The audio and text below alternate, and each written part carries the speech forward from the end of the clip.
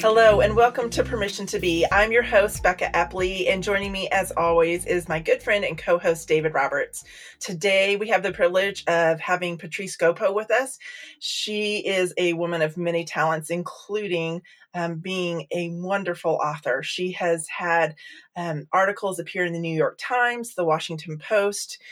Most recently, within the last year, she has published a book called All of the Colors We Will See. Patrice, thank you for being with us today. Thank you so much. It is a real pleasure to be here. So Patrice, one of the things we like to start with, just kind of as an icebreaker question, is if someone could play you, when you're big and famous, if there is an actress who you would like, or actor, or multiple ones like to play you and represent your life, who or whom might that be? Yeah, no, it's a good question. And I've been thinking about it. And honestly, I'm not entirely sure her name. It's slipped my mind at this point. But do either of you watch This Is Us? Oh, yes. Yes. Oh, my gosh. So actually, I have only seen season 1 and season 2 because I often wait until a show has reached the end of a season. And then I'll just kind of sit and binge watch because I'm a little impatient and I don't like having to wait week to week. So we instead will wait like a year until we can. But the woman who plays Beth, so Randall's wife on This Is Us, I think she would be a great person to play me. And it could be that maybe I just feel connection to her character, which is why I'm saying that. But I think that's who I would pick. Her name is Susan Kelechi Watson. Oh, perfect. Thank you so much. Yeah. Oh, wait till season 3. Oh, I actually heard there's an episode about her and her story. So I'm really looking forward to that because along the way in season 1 and 2, I've been intrigued, like, who is this woman? I think she has connections to Jamaica and my family has connections to Jamaica. So at least that's what I thought from season 2. So we'll see what happens. I won't give it away yet. So speaking of that, you mentioned Jamaica. So can you tell us a little bit about just your backstory a little bit? So I have read and researched that you grew up in Alaska. Is that correct? I did, yeah. So my story is I am the Black American daughter of Jamaican immigrants. So my parents came to the States before I was born and they eventually made it to Alaska. And we can get into that quick story if you want in a few minutes because people ask that all the time. But yeah, so then I was born and raised in Anchorage, Alaska, and I spent the first 18 years of my life there until I left for college. And I went to college in Pennsylvania, and subsequently through my kind of late teens and 20s, I lived in quite a bunch of different places, many cities, several different countries. Eventually, I found my way to Cape Town, South Africa, where I met the man that I ended up marrying. He is from Zimbabwe, and he had gone to the University of Cape Town. And I was actually in Cape Town just after graduate school because I'd written a grant to go work with women in some of the townships in Cape Town, helping them start small businesses. Oh, awesome. My focus had been on like microfinance and for entrepreneurship and things of that nature. And so I was in Cape Town and I met the guy I would marry. And so when we got married, we actually got married in Jamaica because that's where my parents are from. And when we got married, I moved to Cape Town and I lived there for a couple years. And then we actually came to Charlotte. So we live in Charlotte now. And that's kind of the quick version of the story. But I often tell people because they kind of, when they hear that story, they're kind of like, oh, wow, as I keep naming more places. And I say to them, yes, it's enough to write a book about. So that's what I did. Awesome. Yeah, exactly. And Becca, correct me if I'm wrong, is Patrice our first Charlotte interview? Yes, right? Yes. Yeah. So, okay. So this is, so we're in Charlotte. She's in Charlotte. This is the first time we're actually interviewing someone in our home city. Yeah, that's great. I'm very excited about that. So what brought you all to Charlotte, just out of curiosity? Yeah, no, I mean, it's a good question because neither of us was obviously from Charlotte. And I had actually never been to Charlotte in my entire life. It just so happened when we were in Cape Town, I had my first child there and my mother was in Alaska and I wanted to be closer to my mother. So we thought, okay, we're going to move to the States. And my husband, he was working for a firm that had international Mm-hmm. locations at the time. There were a couple cities we were deciding between. We were deciding between Houston and Atlanta and Charlotte. And I had been to Houston and Atlanta before, and I remember thinking, oh, they're kind of big. I don't know. Mhm. That might be larger than I want. And at the time, my sister was also enrolled in a PhD program at the University of North Carolina at Chapel Hill. And so we kind of thought, my sister's in North Carolina. Charlotte seems like a manageable size of a place. We're people who know how to try again if yeah. something doesn't work out. So let's just try this. We'll just go. And if it doesn't seem like it's working, we'll try something else. And that was 8 years ago. Oh, wow. So I think in many ways we would say it's been working for us. And we're still here. And I feel personally that I've really settled into this space such that I have grown as a writer in this community, but I think I've also grown in my other kind of gifts of speaking into issues of justice, speaking into the importance of sharing personal stories, and just doing this work. I got this really lovely text message from someone the other day who was saying, thank you for all that you pour into our city. And I thought, wow, that's a neat thing to be in this place where I am giving to this place that's become another home for me. And such an affirmation, of where you're at is the right place for this moment. Yes, absolutely. So yeah, I mean, it's interesting. I do talk about this a little bit in my book in terms of how we picked Charlotte. So many years ago, before I'd even met my husband, before I'd gone to South Africa, I was finishing up graduate school. So this was just before I met my husband. I was finishing graduate school and I was kind of trying to think, well, where should I go after graduate school? And I read this article in Black Enterprise. So I write about this in my book. And it listed the top 10 cities for Black Americans. And Charlotte was on the list. And I remember thinking, maybe I want to go to one of these cities that they've listed. Being a Black woman myself, maybe I should go to one of these cities. And then I ended up going to South Africa and I met my husband, and that kind of went to the back of my mind. But then when it came time for us to actually think about moving to the States, I pulled out that list again and said, well, let's consider some of these cities. So I do kind of write about that in my book when I talk about how we even got here. There was that article from so many years ago in Black Enterprise that mentioned Charlotte, and hey, so here we are. So I'm so curious about that article now, just because growing up mostly in the western part of the United States, in California and Colorado myself, Charlotte seems very segregated still in some ways. And so that's really interesting to me. And so what was that article saying, or what are your thoughts on that? Yeah, so that's a good question in terms of what it was saying. I would need to go back and find it. And I have at times over the years gone back to find it, but I can't entirely remember what it said. But what I do remember is that they said that there were a lot of opportunities for Black people in Charlotte, that there were many spaces in which you would go maybe to a place of employment and find other people who look like you. Whereas in other parts of the country, you're not seeing that as much, I mean, growing up in Alaska, that was rare that you would be in a place where there were plenty of other Black people. Now, that said, I will say once we did get to Charlotte, I did begin to realize, this city is fairly segregated. So while there may be opportunities, maybe it's not as promising as it sounded initially. And I do also write about that. There's a whole kind of couple paragraphs in this one essay that I have in my book that explores living in Charlotte in the aftermath of the Charleston massacre. And I write about this idea of kind of the allure of the city and what was drawing us here. And maybe that allure was not really fully what we thought it was, is kind of what I go into. So I do think it is there's kind of like this contrasting experience where I do feel as a Black person in this city. I mean, this is a city that has Black mayors. That's a sentence that I have in my book too. That's something like a city that boasts having Black mayors or something. I can't remember exactly what I say.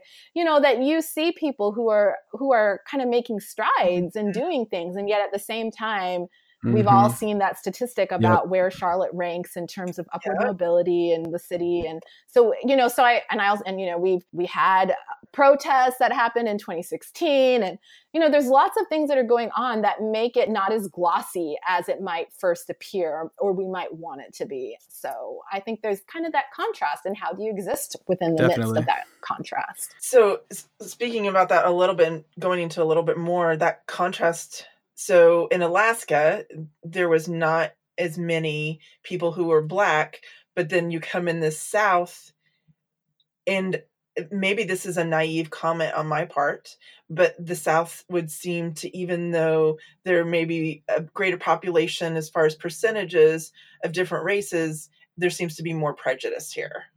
It seems to be held here, or maybe it's just more blatantly out there, and maybe it's hidden other. Does that make sense? Yes, absolutely. I think it makes sense. And, you know, I will say this. I was actually at an event just a couple days ago, and someone asked a similar question. And I will say racism and prejudice exist everywhere.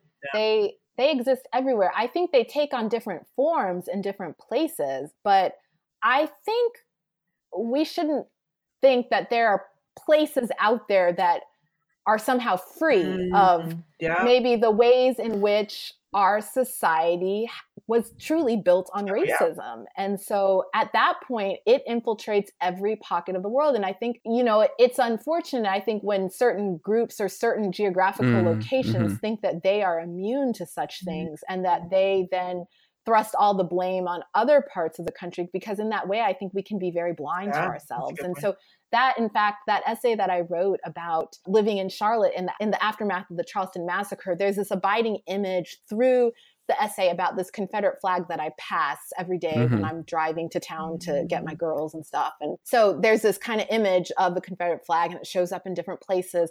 But I also make mention of an experience seeing the Confederate flag when I was in Anchorage, because part of that is to say, hey, this actually shows up more places than you think. Yeah, and that's interesting. Yeah. That it's happening in more places than you think. It makes me think about this book called The Warmth of Other Suns by, oh my goodness, her name is Wilkerson is her last name, and her first name has just slipped me. So if you guys do show notes, maybe we'll definitely Warmth of Other Suns. We'll put that in our show notes. And so she talks about this idea of it's all about the Great Migration of Black people leaving the South and moving north and west. And one of the things she really delves into is this one person that she's tracking who leaves the South and goes to California. And the idea was that maybe, you know, the racism that he experienced in the South wouldn't be in California. And yet he encounters racism as well there. I mean, it's different. It's not the same, but at the same time, it's still experiences with racism and prejudice. And it's still very present, even in a place that you're trying to flee, that you think would be safer and better.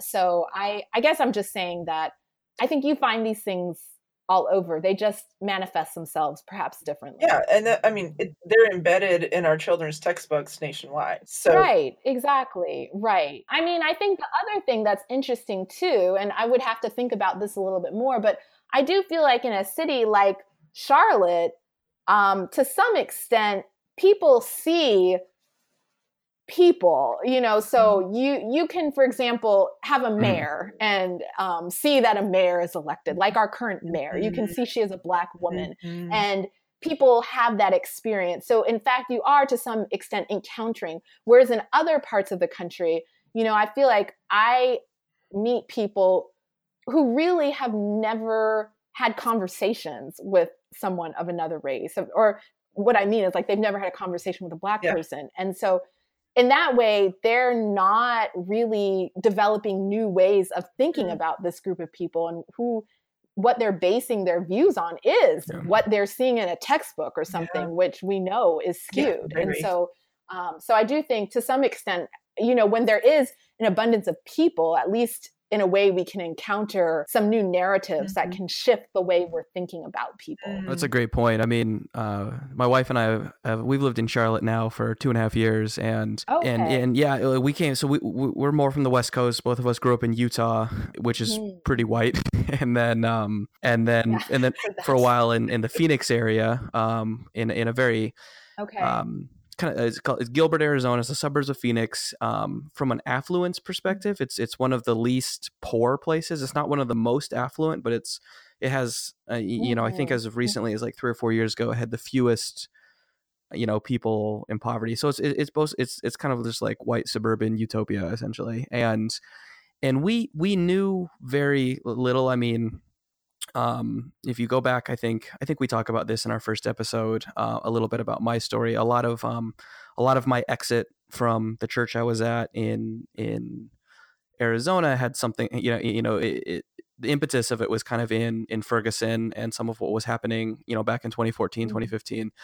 But a motivator for us to come here was we want our kids to grow up, almost to some degree the opposite of your point. You wanted to go somewhere where people looked like you. We wanted to go somewhere where our kids would experience people who did not look like them. And and then so, and since getting here, I mean, we've gotten what has been kind of a crash course on. We've just realized everything is so much more complicated. It's somewhat to your point. Like, oh, let's go to a diverse place like Charlotte where they've got this stuff figured out. Well, obviously we don't here, but at the very least, we kind of wanted that experience of diversity, and it's been challenging but great to really kind of have that kind of drinking out of a fire hose crash course on the history of the city, kind of the history of the South more broadly. And so we are glad our kids are here and kind of growing up in this area. Right. Yeah, no, I mean, I think there definitely is neat ways, if people put themselves in situations, that there are neat ways we can connect with people who aren't the same as us. Mm-hmm. So, Patrice, you talked a little bit about growing up in Alaska and living all over the world. The basis of our podcast is, as you know, is how individuals or people found permission to be who they are today, or who gave them that permission, or if they found it themselves. And I would love to hear kind of who or what, or if it was yourself, do you feel like gave you permission to be who you are today? Yeah, no, I think that's a great question. I love the idea of this podcast of permission to be, because I do think in a way that we're kind of moving in that direction through our lives and trying to figure out how can I be who I am. And I think one of the big things for me, and I know I keep saying I write about some of these things in my book, but I do uncover and kind of explore some of these topics. And there's this one particular moment. So I used to use a chemical straightener on my hair. So I used to chemically relax my hair from the age of 11 until about the age of 22. Yeah. And part of that was growing up in a space where I was not seeing women really with hair like mine very much. And I think in some ways hair kind of becomes a stand-in for me, at least, for kind of trying to fit in with my world. So the girls around me, they had this long straight hair, and I wanted long straight hair too. And so, I was after that. And that's, I even remember, this was back in the 90s, and I just remember watching Friends and thinking, oh, I want my hair cut like the women on Friends, when Rachel and, what was the other one's name? Monica. Anyways, they got these haircuts, and Monica, yeah. And now I look back and I think, and that was so not who I was. And yet part of the challenge was I was not seeing myself reflected in the world. Like when you look at TV shows, when you look at what was out in YA literature at the time, when you think about who was in like Teen Magazine and YM and whatever these magazines were that I was reading, we were not seeing girls and women who looked like me. So instead, you're kind of modeling yourself after someone who's actually, you're never going to be like. And so when I got to college, I made friends with this group of fierce, bold, wonderful Black women. And they were like an inspiration to me because they totally took over the spaces they functioned in. They kind of taught me to be courageous. And I mean, they're still some of my closest friends, and I just value what they poured into my life. And I remember one of the girls in the group, one of the women in the group, at one point, she decided she was going to cut her relaxer out of her hair and she was going to go natural. And I thought, I want to do that too. I'm going to do that too, you know? And so so I was kind of going through this process as, so for those of you who don't really know much about chemical relaxers, it's something you permanently do to straighten your hair, but then you grow and the new growth comes and it's back to its normal texture.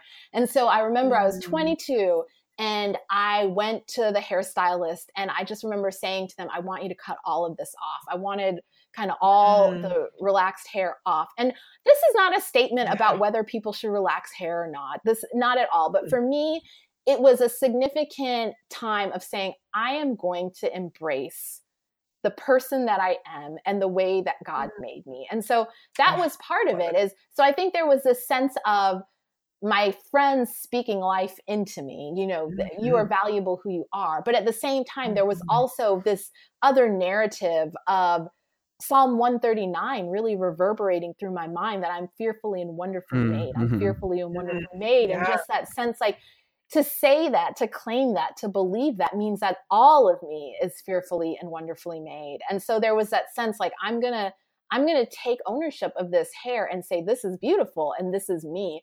And so that's what I did when I was 22. And I really think of that as a very pivotal moment in my life where I was saying, you know, this may not be what the world around me is going to say, but I am going to say, this is who I am, you know? And I mean, this may not be what the world around me is saying is beautiful or whatever, but I am going to say that this is who I am. And so, I mean, I think the neat thing now is in a way that story feels almost, I don't know, I don't want to say archaic, but there's so many women now who wear natural hair as Black women who are, you know, who wear their hair, you know, just as it grows and things. But at the time when I stepped into that, it wasn't as common. And I've written about that a little bit, just even some things that people have said to me over the years.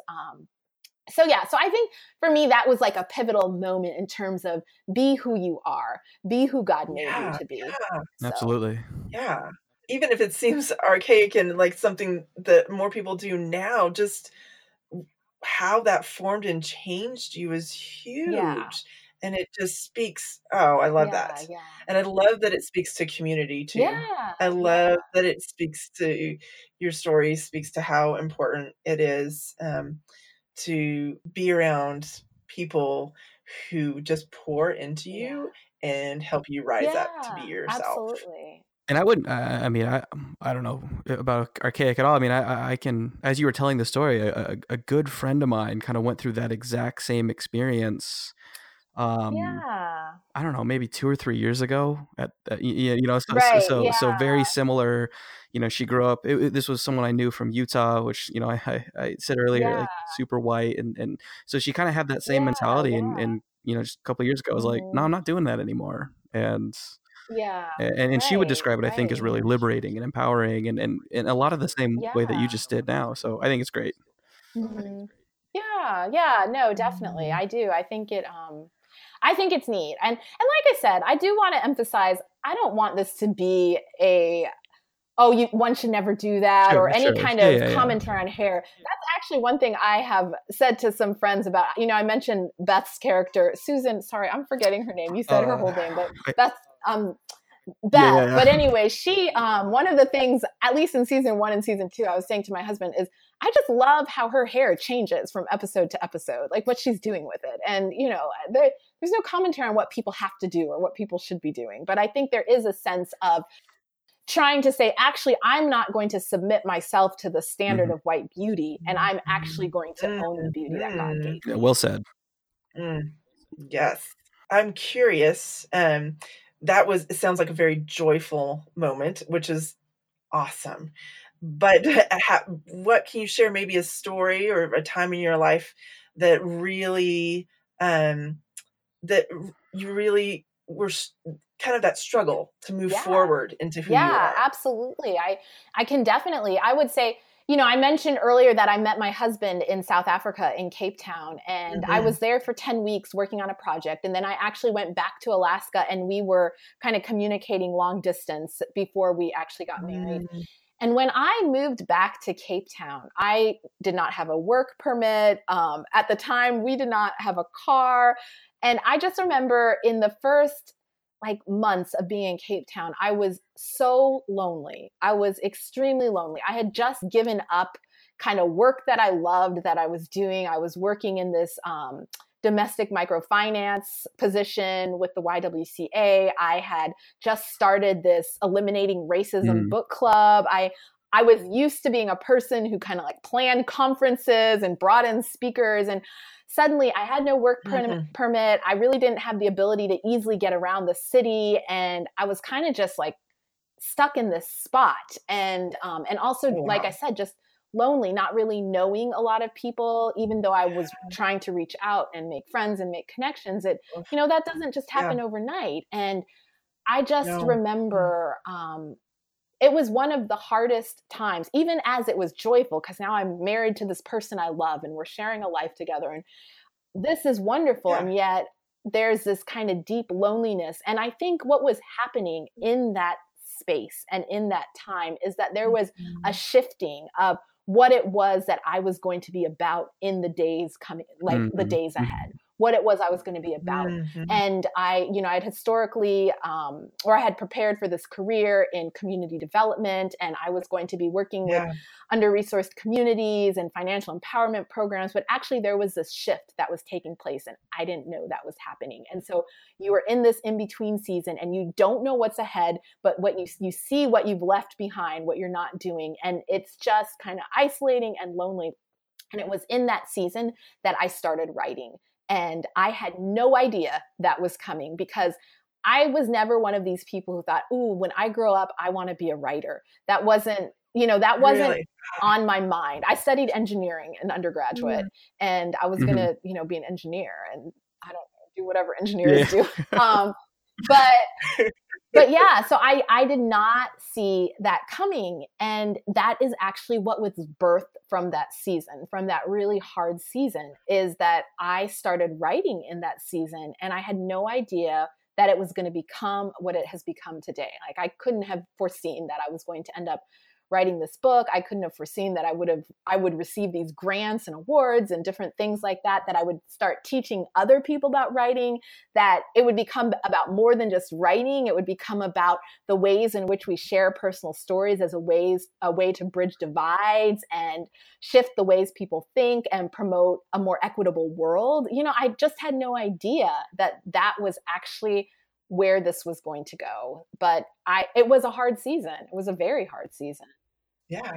Yeah. Oh, so you just kind of gave us a sneak peek about some other things you were doing in addition to your book coming out and writing. Tell us a little bit more about that. Yeah, absolutely. So I wrote this book. It's an essay collection, and I tell people that it's a collection of my personal stories around topics like race relations, racial identity formation, immigration experiences, and things of that nature. And really just a general sense of searching for belonging and place in the world. And one of the things I tell people is that I have written my story. I wrote the story of my life into this book. But I like to emphasize that, yes, it's true. Not everyone is going to write a book. Not everyone's even going to write an essay. But what I believe very strongly is everybody still has a story about who they are, and a story that is important out there in the world. And so what I believe very strongly is, in the abundance of stories, when we share our stories with each other, this is the ways in which we begin to see the world in a different kind of way. And when we are people who can see the world in a different type of way, that's when we're actually able to better address injustices that might be happening, to better understand injustices, and potentially bridge divides between human beings. And so this work that I do now that's kind of springboard out of this book is that I often will go to places and speak about the power of personal storytelling and how we are in a better position to understand each other. And so when we share stories with each other, I like to say that we recognize our commonalities, and then we can honor our differences. And when our differences lead to injustice, we can work to address the injustices that exist. And so that's what I'm involved with, and what I do through all sorts of different ways. I was just actually speaking to middle schoolers on Monday about their stories and leading them through activities of kind of identifying their stories. And it was so neat because I was asking for people to stand up and share things they'd written, and people would read things and people would say, I never knew that about you. I never knew that about you. Or I had these kids do exercises where they were writing about their names. And it just really blessed my heart to hear so many of these girls particularly talk about their names with such pride and say, my name is unique. I'm the only one who has this name. And, and they're just brimming with joy about it. And I think that is so great. Yeah. It's so great. And that was something I said to them as I left. I was like, some of you are going to grow up and write books, and that's great. Not all of you will. But I hope today you will remember that you all have stories. You all had stories here. And it mattered that you guys shared them with each other. Yeah. Oh, it gives me goosebumps. That's so amazing. Oh, my goodness. Oh, wow. I actually like teared up. It just, especially middle schoolers, it's just such an awkward time. And to hear about girls being proud of who they are and where they come from and the name that belongs to them, like that is just, that's an amazing gift, Patrice, that you showed them. Like, that's just, I am thankful that you're doing that work and many other works, but especially that work. I just remember being a young middle school girl, and I just think if I had had that experience, I think that would have been one of those dots on my life map that has made significant change. So absolutely. Thank you. I'll just say that, even though I wasn't even a part of that, that just is well, awesome. It's interesting because I was part of something else that was happening here in Charlotte earlier this year. So I am part of something called the Charlotte Center for the Literary Arts, or Charlotte Lit is the name of the organization. And they do stuff for writers and people interested in kind of the literary arts here in Charlotte. But they received a grant from the North Carolina Arts Council to implement a program called the Beautiful Truth Initiative. And what it was is that they had workshops at libraries across the city, bringing strangers together to write together for an hour and a half about their own stories, and then creating a space where people could share those stories with one another.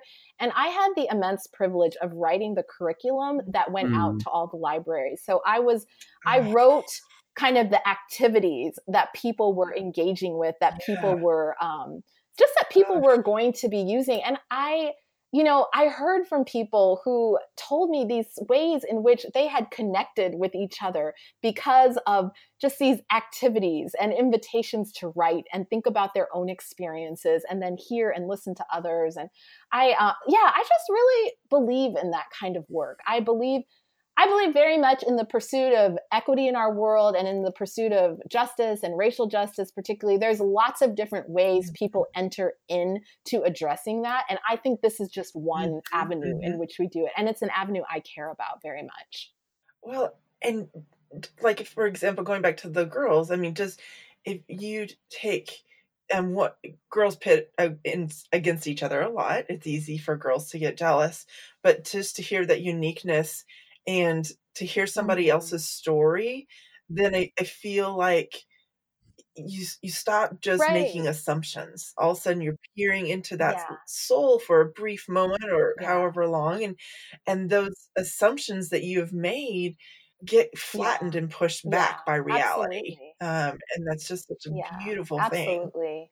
I think so. And the other thing that I think is very powerful about even being people who believe in stories, I think even when we don't necessarily hear someone's story, I think it's easier for us to believe that there is a story, and that I think we as human beings are more generous towards one another when we do believe that there is a story. When we do actually believe, I remember, I think it was a pastor, someone once said, there's at least one more thing about another human being that you don't know. And I think if we are people who walk through this world believing that everyone else has some sort of story, we can believe that even if we don't know it, it's there. And that I think even in that belief can lead us to greater understanding amongst human beings. Well said. Oh, I love that. Definitely. Yeah. Oh my goodness. Somebody put that on the wall. Oh, And we just need to see each other. And that's such a good perspective of just, if we can hold that in front of us, that there's always one more story. Oh, I love that. So do you have anything that's coming up that you would want to talk about or share, or maybe, in the summertime of this year? Or well, I will say, so I have been really busy. My book came out in August, and I have been kind of moving from event to event to event over the last, I guess, what is this, 7 months now, almost 8 months that the book has been out.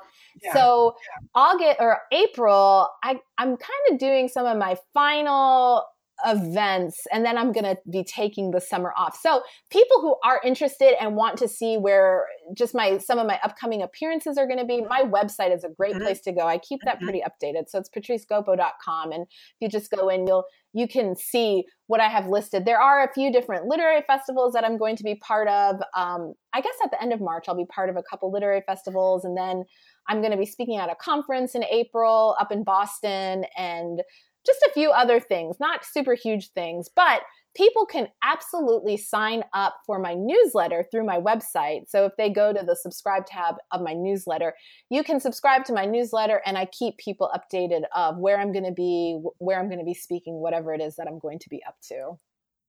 And friends who are listening, we have a special treat that after you listen to this wonderful podcast and fall in love with Patrice and her words and her work, if you go and subscribe at patricegoppo.com, and then once you do that, if you will comment on one of the social media posts for this podcast, either Instagram or Facebook, Patrice has been so kind, and we're going to give away one of her books, which is